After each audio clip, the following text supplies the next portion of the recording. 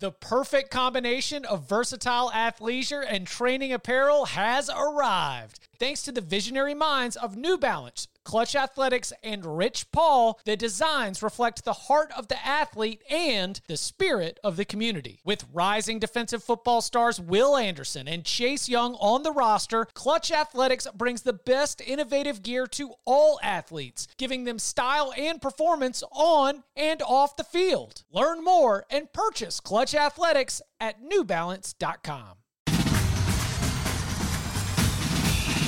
Welcome back to the Cover 3 podcast with your hosts, Chip Patterson, Tom Fornelli, Danny Cannell, and Bud Elliott. It's your call for the best college football coverage, from National Signing Day to the National Championship and everything in between. CBS Sports presents the Cover 3 podcast. And welcome back to the Cover 3 podcast here on CBS Sports. That's Tom Fornelli. That's Danny Cannell. That's Bud Elliott. I'm Chip Patterson, opening up the big old bag of mail. Oh, I'm sorry that we left you mailbag, but we are going to be continuing to return. And the way that you can get a question into a future mailbag episode is to go and leave a five-star review, and then in that review, go ahead and put your question for the mailbag. We will tackle it in a future mailbag episode. Now, these Wednesday shows are going to be one place that we do it, but you never know. We could pop open the mailbag on a Tuesday, on a Friday, throw it in with the Monday show. We're going to try to do everything we can to continue to engage the listeners the same way that we have all throughout the offseason. But a few headlines before we get into the big old bag of mail. The first is a headline that we meant to tackle on Monday on the live show before we ran out of time. And it's okay because we have even further news and development on this front. UConn head coach Randy Edsall, initially after the another disappointing performance for the Huskies, he announced that he was going to be stepping down at the end of the season. Just wait. There's more. No, he's out right now.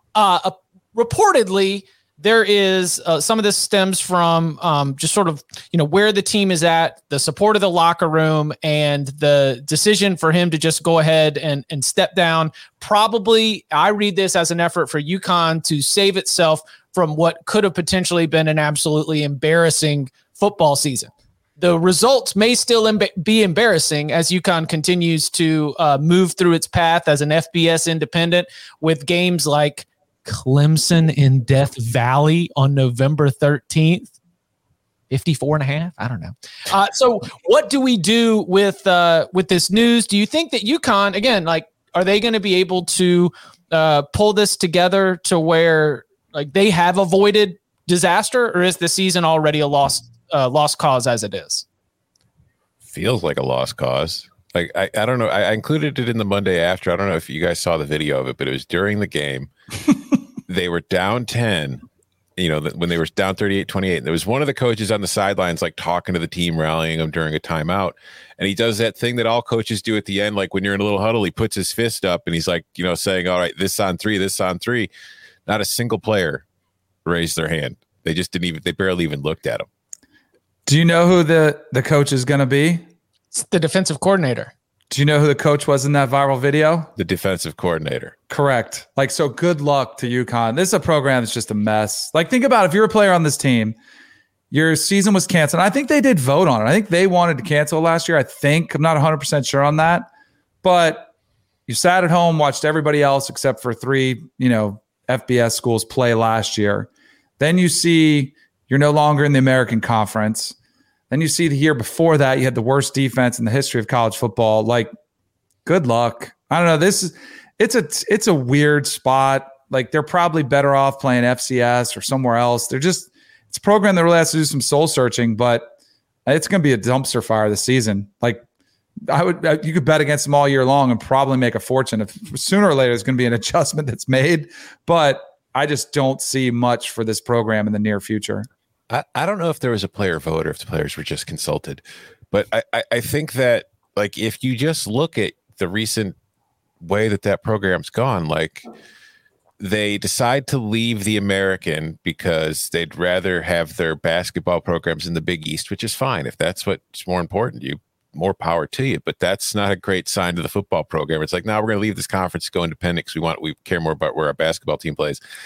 then not only do you cancel the football season last year, but then if you're a football player, you have to watch both the men's and women's basketball teams play full seasons just a couple months after your school decided it was too dangerous for you to play.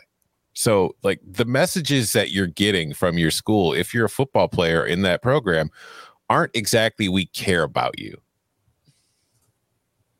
So I think the future of Danny, you lived in Bristol for a decent amount of time. Did you get a sense of like what the support is around the state of Connecticut? They love their women's basketball. Like, I mean, that's the number one. It really, and then it's just not a, you know, growing up in Florida and covering a lot of games, going to school at Florida State in the South. It's just a professional sports town, or sports state. Like, you go, like, I don't know, I'm sure you guys saw what happened to Hartford basketball. Like, their basketball team was pretty good. They were doing all right, and they're no longer going to be a Division I basketball program. They just kind of threw in the towel.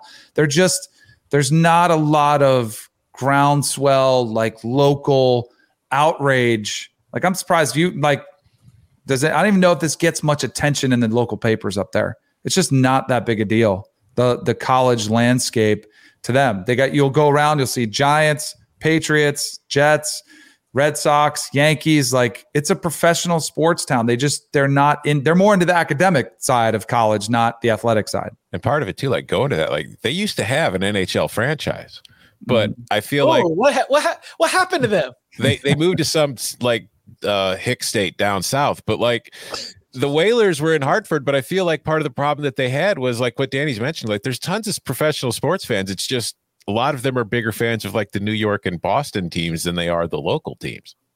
And it's not that dissimilar to the Miami Hurricanes with the stadium setup, like the rent, which is in Hartford, is not close to stores. So, and Miami has rich tradition and they struggle to get fans to the game, like students to go to the game. Like, good luck getting, you know, UConn students to get on a bus and go, you know, make the trek from stores to Hartford. It's a dumpster fire. I think they need to do some soul searching and decide if they want to continue playing football at all. Whoa. Yeah. Like, Yeah, I agree. Okay. You think so? Like, just shut it down? Because I was go FCS where they were before. Go to the Colonial. I was going to say the Colonial Athletic Conference Association, CAA, right? The Colonial. Creative Artists Agents.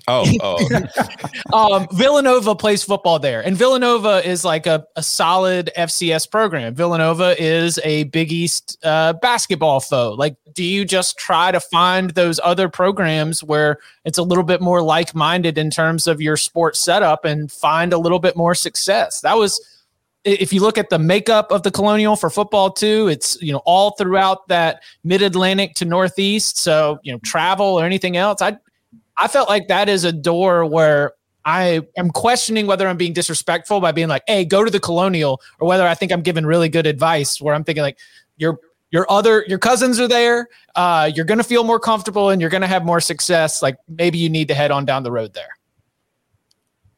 This is way beyond my knowledge base, but like, financially, is that viable? Was an independent, you've got like you've got the payouts that you get from all of the games that you play away. And then you've got a home game TV package. Shout out to us. Yeah. CBS Sports Network. By the way, this is probably a little too much info, like too much honesty.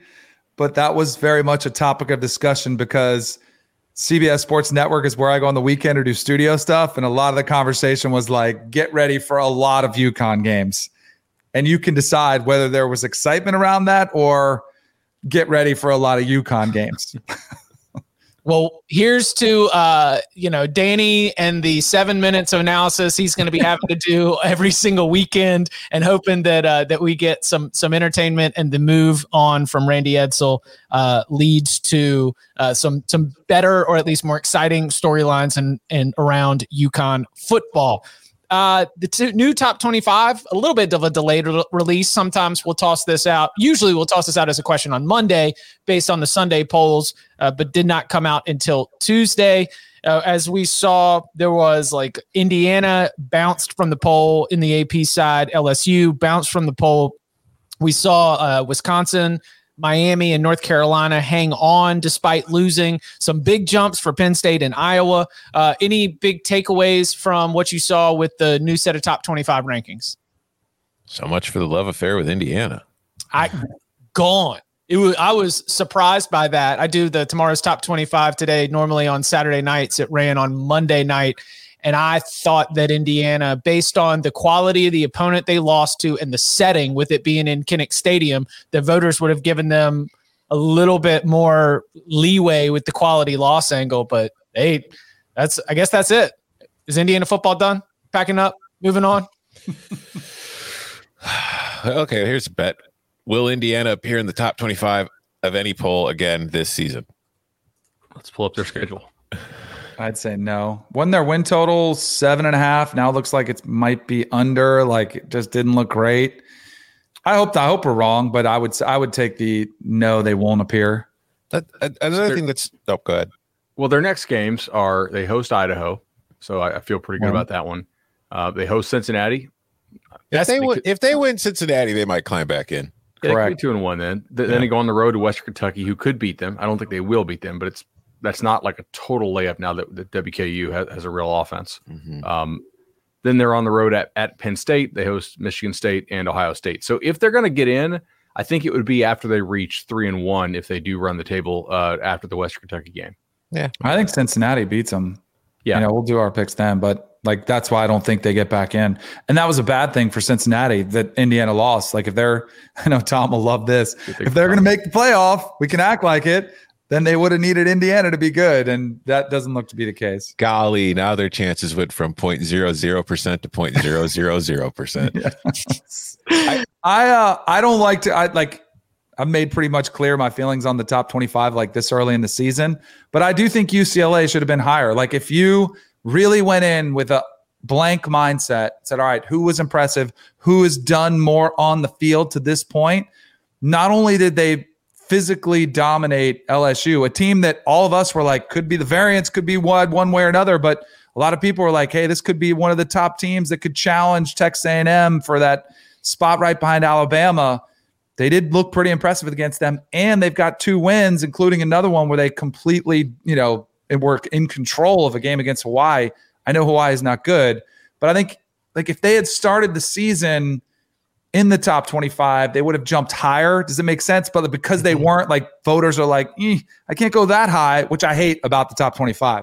That's one of my beefs. But sometimes I do think with rankings, it's important about your neighborhood. And I do think that they landed with USC, which means that they are in the discussion for best team in the Pac-12 South. Arizona State ranked behind UCLA, Utah ranked behind UCLA. It's like the total disrespect for the Pac-12, right? We were just like, okay, I will slide you to USC, but I will not move you above USC. That was definitely the adjustment I feel like I saw. And they lost some wiggle room with Penn State and Iowa being 2 of the biggest movers on up into, I guess, 10 and 11 or something like that, knocking right on the door. I will say just though from like a comparing to the schools in their neighborhood of the poll, like if UCLA has looked more impressive to me than USC did in its win. UCLA has shown more to me in its 2 games than Florida did in its win. It looked more impressive to me than Oregon. So I get what Danny's saying in that it's just when it comes to the poll, earlier in the season, we see a little more volatility. Like I saw LSU dropped out Indiana. Like they'll do that, but there's still like that sliding scale where it's like if you're already ranked up here, I can only take you down 4 or 5 spots, even if you don't look great. You know what I mean? And so it's like even like Georgia moves up from 5 to 2 despite not scoring on offense. Like I understand that their defense was great, but there was nothing about that game, even the fact that they beat Clemson, that made me think that's the second best team in the country. What will be fascinating to me, because I totally agree with the Georgia, and I actually had Ohio State too in like a little top 8 that I put out.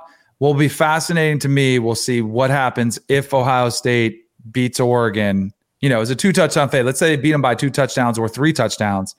Do the voters have enough fortitude to jump them over Georgia? I say there's no way they do, but if you were doing it off resumes, considering who Georgia plays next, which I forget who it is, it's not a very UAB. Yeah. Like They should, but I don't think they will. Like I think you will see Bama, Georgia entrenched 1 and 2 all season long until the SEC championship game.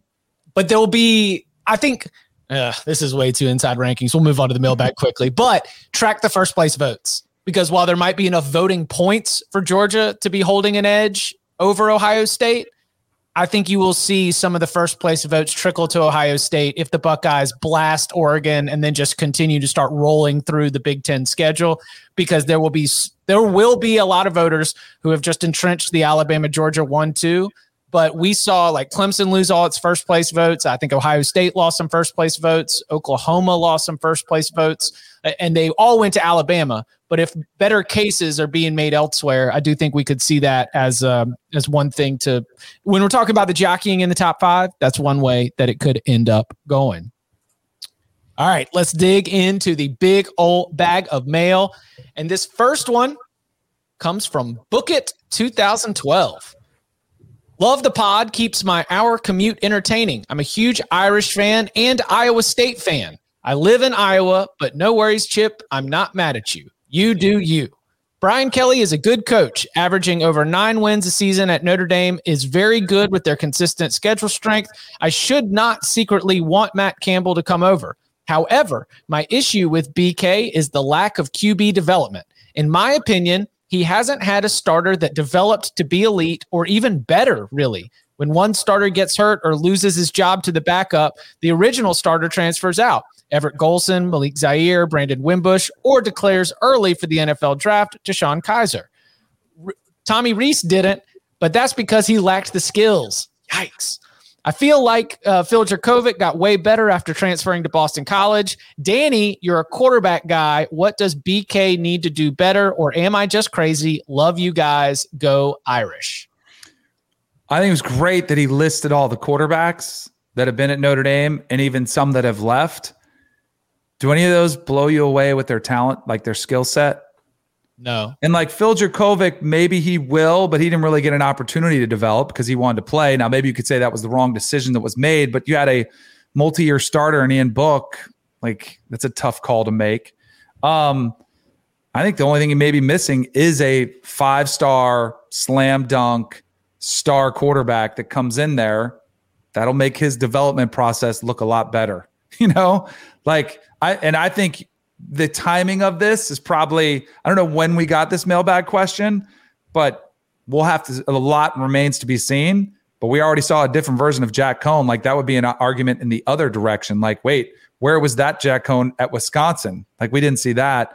And I do think now that Tommy Rees is calling the plays, maybe you see quarterbacks start to really maximize their talent. So as a delegator, it's hard to put it on Brian Kelly, but maybe the move with Tommy Rees calling the plays makes him look a lot better as a head coach, because I think you're going to see the quarterbacks and the offense in general start to look better as well.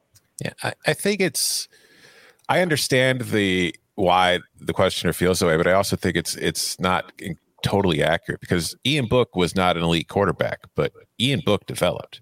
Ian Book last year, we spent all last season talking about how much better Ian Book looked as a passer. Now, maybe that was Tommy Rees and Tommy Rees knowing how to utilize him better with the play calls. But I also think if you go back, like Danny, you mentioned, Deshaun Kaiser left to go to the NFL. Like he was okay in his first year as a starter. The second year, he took a pretty big step forward, and then he cashed in and said, I'm going to the NFL. Now, obviously, it hasn't worked for him in the NFL, and I don't have high hopes for Ian Book as an NFL quarterback either. So these weren't maybe NFL guys, and I feel like maybe that's the one area where Brian Kelly and that Notre Dame program needs to improve, is bringing in those guys. But they have brought in, to the questioner's point, highly rated guys like Dane Christ before, who never really worked out, but not every highly rated quarterback turns out to be a superstar. So I think there's been hits. I think there's been misses. There hasn't been a Justin Fields or a Trevor Lawrence or a Baker Mayfield or, Jalen Hurts or Tua Tagovailoa, but there's been a lot of very solid, college quarterbacks there who have improved. They just aren't NFL players. I agree. I think we actually did have some guys who had some real arm talent. Brandon Wimbush could throw the heck out of the ball. He just wasn't super accurate with it and didn't really throw with anticipation. Jurkovec could go down as a pretty big miss, to be honest. So, he looks really good at Boston College. If he continues to develop, I don't think there's any reason why he won't get a shot at the NFL. But I don't think he's a bad developer of quarterbacks. He just hasn't had that one who turned out to be like elite. And that's probably what is going to need to take Notre Dame over that next level. However, to the point about wanting Matt Campbell, like, has Matt Campbell had an elite quarterback? Like, unless you guys are really on the Brock Purdy train, which I'm not, I don't think Matt Campbell has a better track record of QB development than Brian Kelly does. No, the Matt Campbell is all about your 5-star culture, right? Like, you're doing it's the way you handle business. It's the reason why the Detroit Lions offered him $68 million to come and coach their team. It wasn't because of his quarterback development. It's because they think that he could put in an overall big picture game plan that could work. I will give him some credit for Logan Woodside at Toledo. I thought Woodside improved quite a bit under Campbell, but it was a similar situation to what it has at Notre Dame, where it's like you took a guy who's a good college quarterback and you made him a better college quarterback. All right. Next question comes from Carter. Hey guys, love the show. With so little experience among SEC quarterbacks, it's hard to put together a pecking order outside of JT Daniels and Matt Corral. Could y'all rank the top 3 to 5, and I suggested 5, top 5 quarterbacks in the SEC and give a name or two that could have a breakout season and work their way onto the list? So does everyone agree with the Matt Corral, JT Daniels 1 and 2, or is there some no? No. Okay. What's the order? Bryce Young 1. Bryce Young 1. Yeah. I'd say Corral 2. Anybody Corral have Okay, is Daniels 3? To this point, I mean, there's been, obviously he's a highly rated recruit and there's hope for him, but like I just mentioned a couple minutes ago, this is an offense that didn't score a touchdown against Clemson. And granted, they don't have great receivers. They're missing George Pickens. Their offense has been kind of stodgy at times, but at some point, quarterback's got to make the plays. Connor Bazelak make anyone's list? He's fighting for that 5th spot for sure. It's kind of a mishmash of guys who played pretty impressively against weaker competition early. Mm-hmm. So like you need Will Levis, is he in there? Yes. Who? Will Levis. 4 tutties, man. Where is he at? Yeah. Let's go. Eat them banana peels. Whatever it's doing, he's doing it right. I think Max Johnson is probably pretty good, to be honest. I think they asked too much of him. Like, they're trying to ask him to do what Joe Burrow did with some questionable pass protection stuff. It's all it's all like one back run game stuff. I don't think they threw a whole lot of RPOs with him. I think they're asking him to do things that I don't know that they have the players around him to do. And they're trying to bring back that Joe Burrow magic and just kind of sprinkle it in with the Joe Brady thing, the getting his, a guy off that tree to come coach the offense. I think Max Johnson is probably pretty good. I don't think they're putting him in the best situations to succeed right now. In my mind, I was kind of like crossing off guys who I'm pretty sure are not it, right? Like Will Rogers is a no. KJ at Arkansas is likely a no. I don't think anybody from Tennessee, Vandy, or South Carolina. No Bo Nix. Definitely not. I can't do a breakout candidate. What do we do with Haynes King? Haynes King had a couple interceptions, rough start to the game. Everything ended up like leveling out for him. But that is a top 5 team with a quarterback that does not rank in the top 5 of the SEC. Not yet. And this is where the schedule sets up perfectly for Jimbo, because now he's got 5 games to get Haynes King up to speed. Or if you really panic, you make a move to Calzada. Mm-hmm. But I think you see enough skill set there. They play Colorado. Then they got 3 more like cakewalk games where the defense should be able to keep you, just like they did in this game that was ugly. It wasn't pretty in the first half, but you're not panicked because you're not down 14. Like, they've got time to develop him, but that's going to be on Jimbo to develop Haynes King, eliminate some of those mistakes before that, Bama comes rolling into town, week 6. So I have a breakout. Sorry, Chip, go ahead. Bryce Young, Matt Corral, JT Daniels, Max Johnson, Will Levis, Connor Bazelak. That's 6 that I could even feel like are in the discussion. Who's the breakout, or are we missing somebody? Here's the problem. Like, we all know this is not a podcast that's very high on Bo Nix, but I think part of the problem right now for the SEC when it comes to discussing the quarterbacks is it's not crazy to think Bo Nix could be a top half of the league QB by the end of the season. Mm-hmm, and I think that speaks to a problem for the conference this year. I think we've left off the board. Emory Jones. Yeah. I know. Well, He that's could because play my himself into breakout it. star is his backup. Yeah. Oh, really? I think Richardson will take Jones's job by the end of the year. I really do. Yeah. I think that staff believes that his ceiling is much higher. I really have no doubts about that. I think the question is not if, but when. And they just go total dual threat with him. Just fully commit to the because they ran. I think he throws a better ball than Emory Jones does too. He just doesn't know the offense quite as well yet. They ran a lot of Wildcat with him, or was it just straight? Did they put him at quarterback? Because I was watching the game, it was on one of the secondary TVs, and I saw like a Richardson touchdown or a Richardson run. I was like, wait, and I didn't see the formation. Were they just running him like RPOs, or were they running him as a Wildcat? Or I didn't see it. Did any of you guys get to catch it? They did some QB run game stuff, but he was also able to throw some screens. He jumped over a guy. I don't know if you guys saw that. That was a freaky. Yeah, I saw freaky play. I just think his skills are better than Emory Jones's. I think Emory Jones operates the offense better right now. So I think by the end of the year, we'll be talking about Richardson. Who's your breakout candidate? Is it Richardson? Yeah, that's not a top 5 quarterback in the SEC right now, but I agree with you based on one game of sample size against Florida. I'll say this, and I think I've alluded to it on here before. If Emory Jones was really going to be really good, I think he would have beat out Kyle Trask. Like they wanted to go to him so many times. And I know Kyle Trask, great story, remains to be seen what he does in the NFL. And for him to get drafted as high he was, I was surprised he got drafted that high. I don't know if he's going to be a success story in the NFL, but I think the staff wanted to give Emory Jones every opportunity to try to take it from him. And the fact that he couldn't and never really even got close to challenging him from the job, I think is more a sign of what we're talking about, why I don't feel confident, even if it was only one game, that he's all of a sudden going to turn it around magically. Coming up on the other side, one of the biggest topics in college football coming out of week 1 is targeting. The targeting rule, the way it is being applied, the punitive measures. And we've got a lot of smart college football minds. And so the discussions that are going on around the sport, what we think could be improved and whether we think the rule as it is even working, all of that. Plus, the most important person in the Alabama dynasty not named Nick Saban right now, and how talent with the 24/7 Sports Total team composite may or may not always line up with win totals. Next. Robert Half research indicates 9 out of 10 hiring managers are having difficulty hiring. If you have open roles, chances are you're feeling this too. That's why you need Robert Half. Our specialized recruiting professionals engage with our proprietary AI to connect businesses of all sizes with highly skilled talent in finance and accounting, technology, marketing and creative, legal, and administrative and customer support.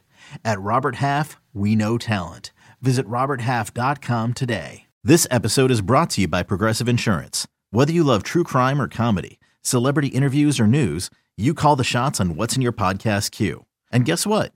Now you can call them on your auto insurance too with the Name Your Price tool from Progressive.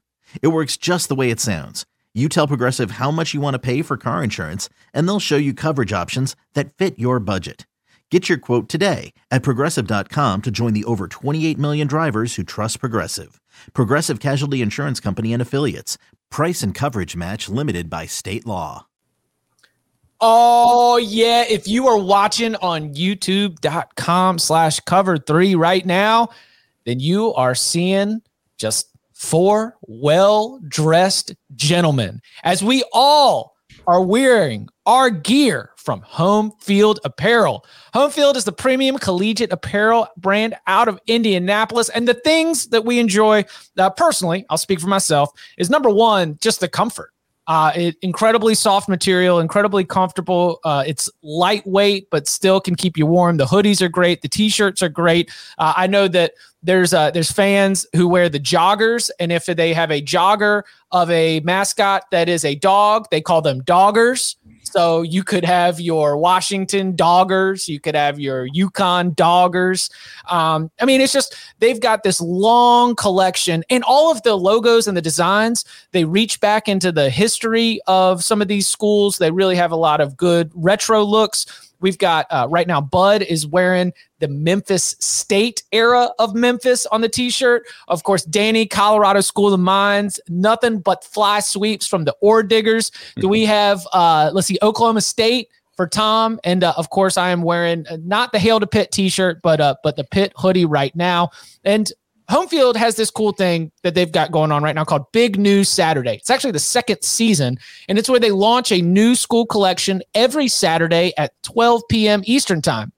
So far in this season, there's been Notre Dame, LSU, Texas, Texas A&M, Wisconsin, Minnesota, Kentucky, Tennessee, Florida, Miami, Georgia, Washington, and Boise State. If you're a fan of one of those schools, go to Home Field right now to be able to go and make a purchase. And if you go to make a purchase, which you should do, you can get 15% off your first purchase from Home Field with the code COVER3. Again, go to Home Field Apparel, and your first purchase can get 15% off if you use the code COVER3. We love our partnership with Home Field Apparel and the sweet gear that we get to wear on Saturdays and every single time that we sit down for one of these Cover 3 podcasts.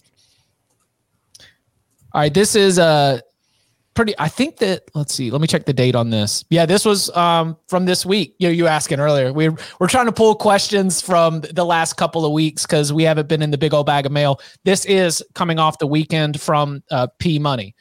Been listening to the pod for over 2 years, and it's my favorite part of the week, getting your guys' locks and takes on the upcoming game. My question is, do you think the current targeting rule should be addressed? Example, this week with the bang-bang play in the Penn State-Wisconsin game, Ellis Brooks was ejected.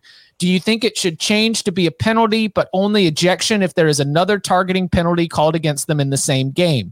This question was submitted on Saturday after Penn State-Wisconsin.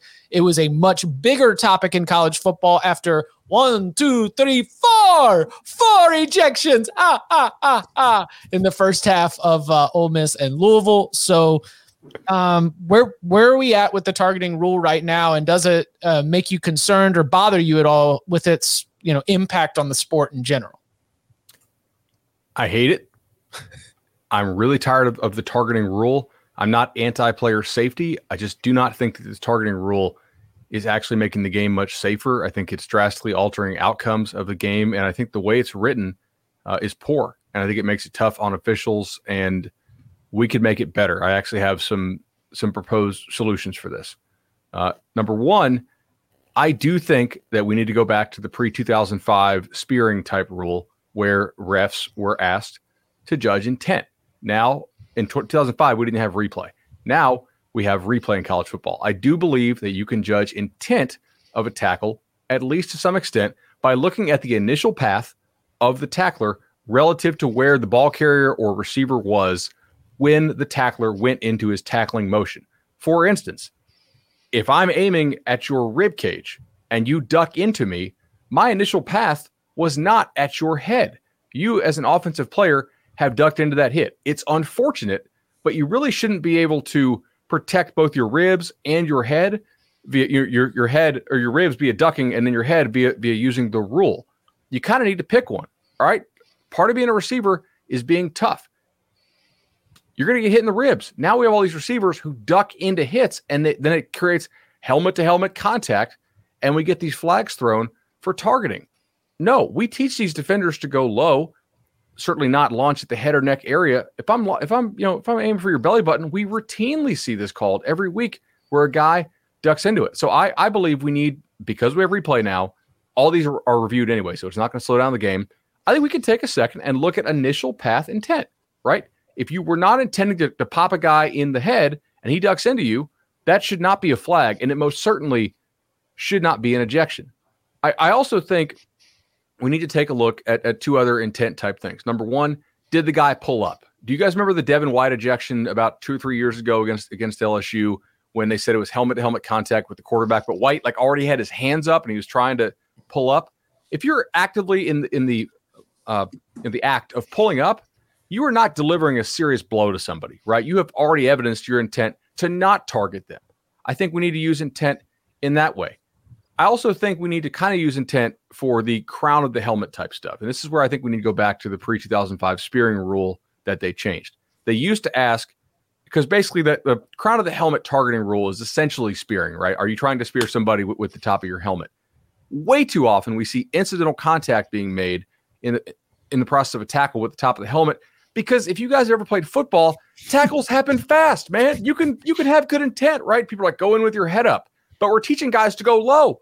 So when you go low, your head naturally drops somewhat. And yeah, you want to try to keep your head up, but it's very easy to have the top of your helmet hit their helmet, especially if they're ducking into you. So I really think we need to look at, is this guy trying to deliver a serious blow with the top of his helmet? Like, it's very clear. Are you spearing or are you not, right? If you're just trying to make a good hard tackle and your helmet ducks a little bit and you're not trying to pop a guy up in the head area, come on, that shouldn't be a penalty. Like, all for player safety, but this is over legislative nonsense. And I think we really could change it without slowing the game down, because we already have review automatically triggered for all targeting penalties. So I'm tired of it. I think we need to change the rule. I did a poll on Monday, when all this was going on. I was just the two answers. It was either, what do you want to do with targeting? Fix it or ditch it. 68% said fix it. 32% said ditch it. I was actually kind of surprised. I thought it would be closer to 50-50. I don't yet.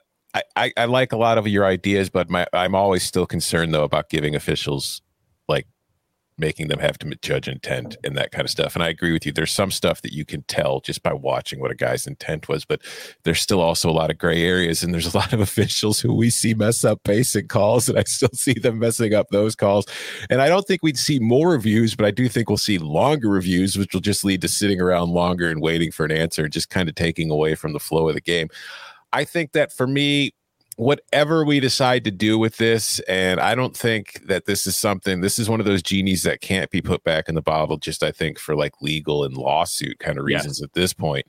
But whatever we do, I would like to see a little more common sense in the penalty. Like, it should probably just be a 15-yard penalty. We can get rid of the ejection, because I do think that for the most part, while targeting you can't make the game safe with a penalty. You can't punish people and then think the game's going to get safe, because the game at its core is an extremely violent game. It's guys who are large and fast running into each other repeatedly. There's going to be injuries. There's going to be people getting hurt. You can't take that out of the game, or it's a fundamentally different sport.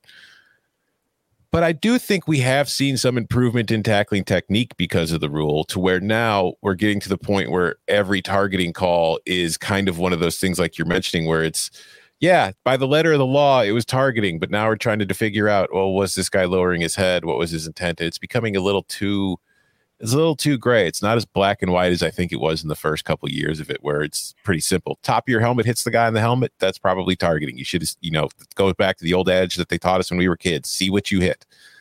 But I do think that get rid of the ejections, not necessarily a straight like yellow card, red card kind of system that you see in soccer, but just basketball, flagrant 1, flagrant 2. Yeah. Like, just determine, like, if a guy does it and it's just one of those things where it's like it happens and it's just a natural thing in the course of a game, all right, that's a 15-yard penalty, I guess. I would rather just get rid of that, but they can't. So no ejection. If the guy's doing it twice, or if it's just an egregious cheap shot, okay, then eject for kill him. Shots. Yeah, but that's already a rule. So it's like, there's so much common sense. And I think that the box the NCAA put itself in was just trying to appease everybody, be like, oh my God, football's unsafe, blah, blah, blah. We got to do something to fix it, or people are going to die. So they just made this rule without really thinking of the long-term consequences it was going to have and the ability to change it in the future. Because now it's one of those things that's like, they can't get rid of it, because then they open themselves up to lawsuits, which they opened up themselves to by putting the rule in place to begin with. I think the most important thing you said there, Tom, and you just reiterated it, was the lawsuit factor. This is not about player safety. It's about money. They cannot subject themselves. And there already been some payments made, paid out from some schools to players who have died from, head injuries, or what, there's a lot of gray. I used to talk about gray area, like what caused a player actually dying, or what caused the health of a player to decline. So this, to me, is what it's all about. That's why I don't know. Using a genie out of the bottle, I don't know if we're going back to a pre-2005. I wish we would. Like, I'm with you. I agree with everything both of you guys said. The game is not inherently safe at all. It's the exact opposite. That's why people are drawn toward it. It's a physical contact, violent sport. Here's the thing. Everyone that plays it knows it is. Yes. Like, so like it's easy for people who don't play or have never played to sit here and say, well, we need to do this to make it safe. It's never going to be safe. And if you want it to be safe, then you truly have to go 7-on-7. Like you just take the pads off, have flags, take the helmets off, which I don't know, it's kind of starting to look that way the longer we go on. So then how do you fix it? And that's the thing we're trying to hash out here. I don't know if there is a solution. The flagrant 1, flagrant 2, I think would be a great idea. I think I'm totally on board with Bud. Let the officials judge intent. I don't know if you guys remember when they were trying to decipher what was pornography and what wasn't, like, and the old line was like, it's porn when you see it. Mm-hmm. Like that would be me. It's a violent hit worthy of ejection when you see it. Now you hear a play, which you will hear on the field. If you're ever on a sideline at a college football game or an NFL game, you hear a play and there's a big smack, like there's a collision. Officials are throwing a flag. They don't, because they can't even see what hit what, where was his helmet, where was the indicator, where was the launch. They throw the flag because it's reactionary. They've been taught it's a point of emphasis to eliminate targeting from the game. So they've been taught, when in doubt, throw the flag. Then you slow it down into super slow-mo replay, which if you did this on every play, you could probably find targeting. It's kind of like holding. You could slow down every single play and you'd see two helmets collide a lot more times than you wouldn't. So now you're getting into this area. All right, well, we're going to look at it really slow. By definition, it looks like targeting. I think there were two examples of where you could use your common sense in this one, and the Ole Miss Louisville game was a perfect example of it. First, I think it was a draw. I forget what the play was, but guy comes up to fill the hole. Bam, big hit, play, tackle. I think everybody watching that game is like, what a good defensive play. But sounded violent. Throw the flag. Buzz down, you start looking at it, it's, 1,000 frames a second or whatever it is. And you're like, oh, yep, his helmet crown was there, lowered head. Yep, get him out of the game. And then you saw the quarterback run. Corral runs, Louisville defender steps up. He's trying to give himself up. You see the defender kind of look like that spear angle. Quarterback's head goes down. Those are the hits we're trying to eliminate. Pretty easy decision. Get him out of the game. All of this being said, I have one more suggestion for you that maybe, because I hate replay. I think replay you could find, like I said, you could find on every play. What if you just throw the penalty on the field and maybe it's maybe it's level 1, level 2, maybe there's egregious where you have an ejection, but for the replays and whether they are doled out like penalty, like playing time, have them do it. Have somebody in the conference offices sit down that reviews all the targeting reviews and says, all right, next game, you're out. Like that was egregious. That was worthy of an ejection. You're going to miss the next game. Now, does it impact a Clemson, Georgia player who doesn't have to leave the game in that game, but then the next week against UAB? Like, no. So maybe you're willing to take that risk. But to me, that would be a way better way to legislate. All right, is it worthy of ejection? Because the penalty is too harsh as we sit here right now. It's ridiculous. And I think fans are really getting upset by it. It's going to cost teams games. You could argue it already has. And that's what worries me is you're going to see a big game, fourth quarter, targeting call, player ejected, and the other team's going to take advantage of it, win a game. And it's just people are going to get disinterested. Like, what are we doing? This isn't football. There are rigged. There are 115 FBS teams that if they lose multiple defensive starters are screwed. Yeah. And that might even be low. Like you might even be able to make an argument that all but 5 or all but 10. I was going to guess 15 just based on the depth of talent at the top. And you still might be in trouble. But then we get to, okay, now you've given the other offensive staff like someone to pick on. And it could change the game. What further annoys me, to go to a point of what you were saying, Danny, how it's like you can find it on every play.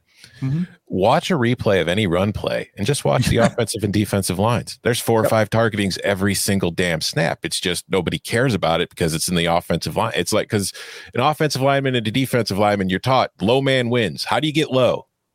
Get your head low. Get your head low. So what happens? You're immediately ramming your head into the guy across from you's head, and it happens every single play. That's fine. Just don't hit one of the receivers.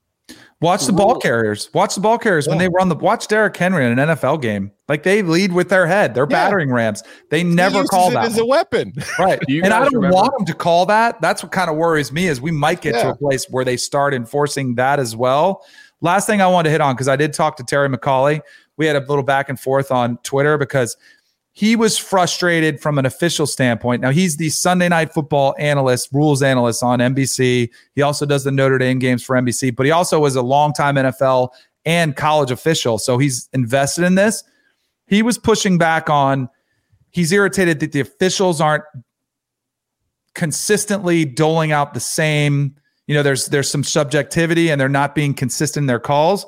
I didn't really see that. I think they're calling them by the letter of the law, which is part of the problem. The law is wrong. But the thing that was most disheartening to me was he said from 2013 to 2018, like a 5-year period, he was trying to push the flagrant 1, flagrant 2 levels of targeting. And he said the FBS commissioners didn't want any part of it. They would not even listen to him. Now, I do think you start seeing more games like we saw on the national stage, 4 players in one half. Maybe there's enough of an outcry from the fans. And you saw Lane Kiffin, after the game, coaches will call them out. Maybe they address it, but I still think a lot of this is they are terrified of the lawsuits and the money they could lose especially if they dialed it back. Oh, you guys really thought that was a good idea? You're going to dial back the rules that you made for player safety. Now you're going to do away with those. I just think it's a complete mess where we are. So do you guys remember the Reggie Brown hit by Junior Rosegreen, Auburn, Georgia, 2004? No, not off the top of my head. Like, go Google this. It is scary as hell. Like Jordan-Hare Stadium's just like totally silent. I mean, Rosegreen just absolutely crushed him. And that was sort of the impetus for the SEC leading the charge on a targeting rule because spearing just really wasn't called. Like those type of hits are the type of hits that we were trying to take out of the game. That's what the targeting rule was for, really. It's the kill shots, right? It's the very clear defenseless guy. You're leaving your feet. You're absolutely driving up and through with your head-to-head shots, like the shots that paralyze guys, and the hitter, by the way, can be paralyzed from that. These shots that we're seeing now that are getting flagged are not a big deal within the context of how the game of football is played for the most part. I really wonder, because they used to have intent in the rule before they had replay. If we had replay, do you think they ever remove intent? Because I feel like the impetus here, I was reading from Ron Corson, who was the SEC's official back in 2005. I found this article. He's basically talking about how it was almost impossible for them to judge intent at real speed. I really wonder if back in the day, if they had replay, do we have intent in the targeting rule? And if now that we have replay, we should look at that. I think. I know it's tough, but I think they're really handcuffed by the letter of the law right now, and it leads to some really unfair outcomes. Totally. And watch any game, and if I'm telling you, if they hear a big hit or you see it on TV, they're almost automatically going to throw the flag. It's been a point of emphasis. What I wish would happen, and we also saw in the Ohio State Minnesota game, remember the roughing the passer where you said he landed on him, or the head to the neck, or hands to the face, like helmet area? There was one really incidental hand, and I know they have to call that. But in the NFL, do you guys remember after the Aaron Rodgers injury, it was going to be a point of emphasis, protect the quarterbacks. And there were a couple tackles in the preseason where quarterback, maybe even weeks 1 and 2, quarterbacks hit, defensive lineman lands on them, and instant penalty. Fans lost their mind. And then all of a sudden, it kind of went away. Like, you could easily call your officials and say, hey, we know we want this to be a point of emphasis. Let's be a little bit more judicious with when we throw out penalties. Like, let's not be so reactionary. I wish that would happen. I don't think it will, but that's a pretty easy fix too. You got the letter of the law, but let's use a little bit of judgment in there as well. I feel like it's Pavlovian at this point. Like, the ref hears the crowd go, ooh, yes. The flag comes out immediately. I also think, just to be consistent here, if you get hit by a quote unquote targeting penalty, like if you're the recipient of the hit, if we're going to claim that penalty is serious enough to eject somebody, you better come out of the game. I feel like if we're going to pretend like these hits are that big of a deal, let's put you in concussion protocol right there and have you checked out. You shouldn't be able to just stay on the play. Like, if you're fine, guess what? Probably wasn't that big of a hit. Also, I really think any kind of time when you hit somebody like this, or like that, unless you're really bowing up and hitting them forearm or elbow, like hands or forearms that are not, bowed up should not trigger targeting penalties. Like you're not launching with an open palm into the quarterback. That's illegal hands to the face maybe, but that's silliness. Mm-hmm. Nobody's going to get concussed by that. Quarterbacks are pretty, though, and we have to protect their faces. That's right. We could have done an hour pod special on targeting alone. We might have to. Well, that's one of the things that the Wednesday show is for us to really take some time to dig in, because we don't have a long laundry list of headlines to hit on Monday. We're not doing our full slate of locks. Like, that is what this show is for. So I'm glad that we were able to provide that. And thank you, of course, for the question. All right, let's do one more before we get out of here. Question says, great pod as always, here especially for all the Bud first half bets. Seriously, I need more. Question, the Alabama dynasty seems like it will continue after its beatdown of Miami and all the new pieces fitting right in. Outside of Nick Saban, who is the most important person in the current Alabama run? Parentheses, can be any player, any coach, any booster, any athletic department staffer, et cetera, et cetera. The fans. Dr. Matt Ray. But he hasn't been there the whole time. He's only helped fine tune it. But we were saying, like, I was looking at it like right now, that if like soft tissue injuries are down 30%, and if the Alabama team that showed up to Atlanta in January of 2018, then you're talking to the Alabama staffers and they're like, dude, we are beat up right now. We are in bad shape. And like, we look at the injuries of a Tua Tagovailoa or a Jalen Waddle, just sort of the stars. But I remember just like the depth has really been tested from this Alabama team near the end of the Scott Cochran run as strength and conditioning coordinator. Nick Saban has sung the praises of the new strength and conditioning program, and injuries are going to be very, very important, especially at the quarterback position, if Alabama is going to continue to be the number one team in the country. My answer is Dr. Matt Ray. I mean, given all the turnover they have on both sides of the ball, how many actual answers are there for this, right? There's Dr. Matt Ray, who I think is probably was going to be my answer. Pete Bill Golding O'Brien? has turned out, but Bill O'Brien's only been there for 7 months? That's why, you know what it is? It's the rules which allow you to have as many analysts as you want, because look at all the coaches who have gone, spent a year or two watching, absorbing, getting familiar with the system. And then when the actual position coach coordinator goes on, you got somebody who's familiar with the system, steps right in, bam, you're right there. Now, I know Bill O'Brien didn't have that opportunity, but the ability to have some continuity on that staff, the ability to draw coaches to, is there a name for it? I know Gruden used to have the Fired Football Coaches Association. I don't know what the name is for the coaching rehab. Yeah, the coaching rehab program. But to me, that is a massive advantage too. Man, it's whatever booster's cutting the checks. That 4 and 5 stars help a lot too. Yeah. What do you think, Tom? The fans. Okay, all right. You can follow him on Twitter at Tom Fornelli. You can follow him at Danny Cannell. You can follow him at Bud Elliott 3. You can follow me at Chip_Patterson. We will be back live on Thursday with our Week 2 locks. You can follow along at youtube.com/cover3. Of course, they will be delivered around lunchtime for all you podcast subscribers. Locks live Thursday, 11 a.m. Eastern time. Thursday, 11 a.m. Eastern time. That's when the Locks Live are being recorded, and you can be a part of it at youtube.com/cover3. Gentlemen, thank you very much. Thank you.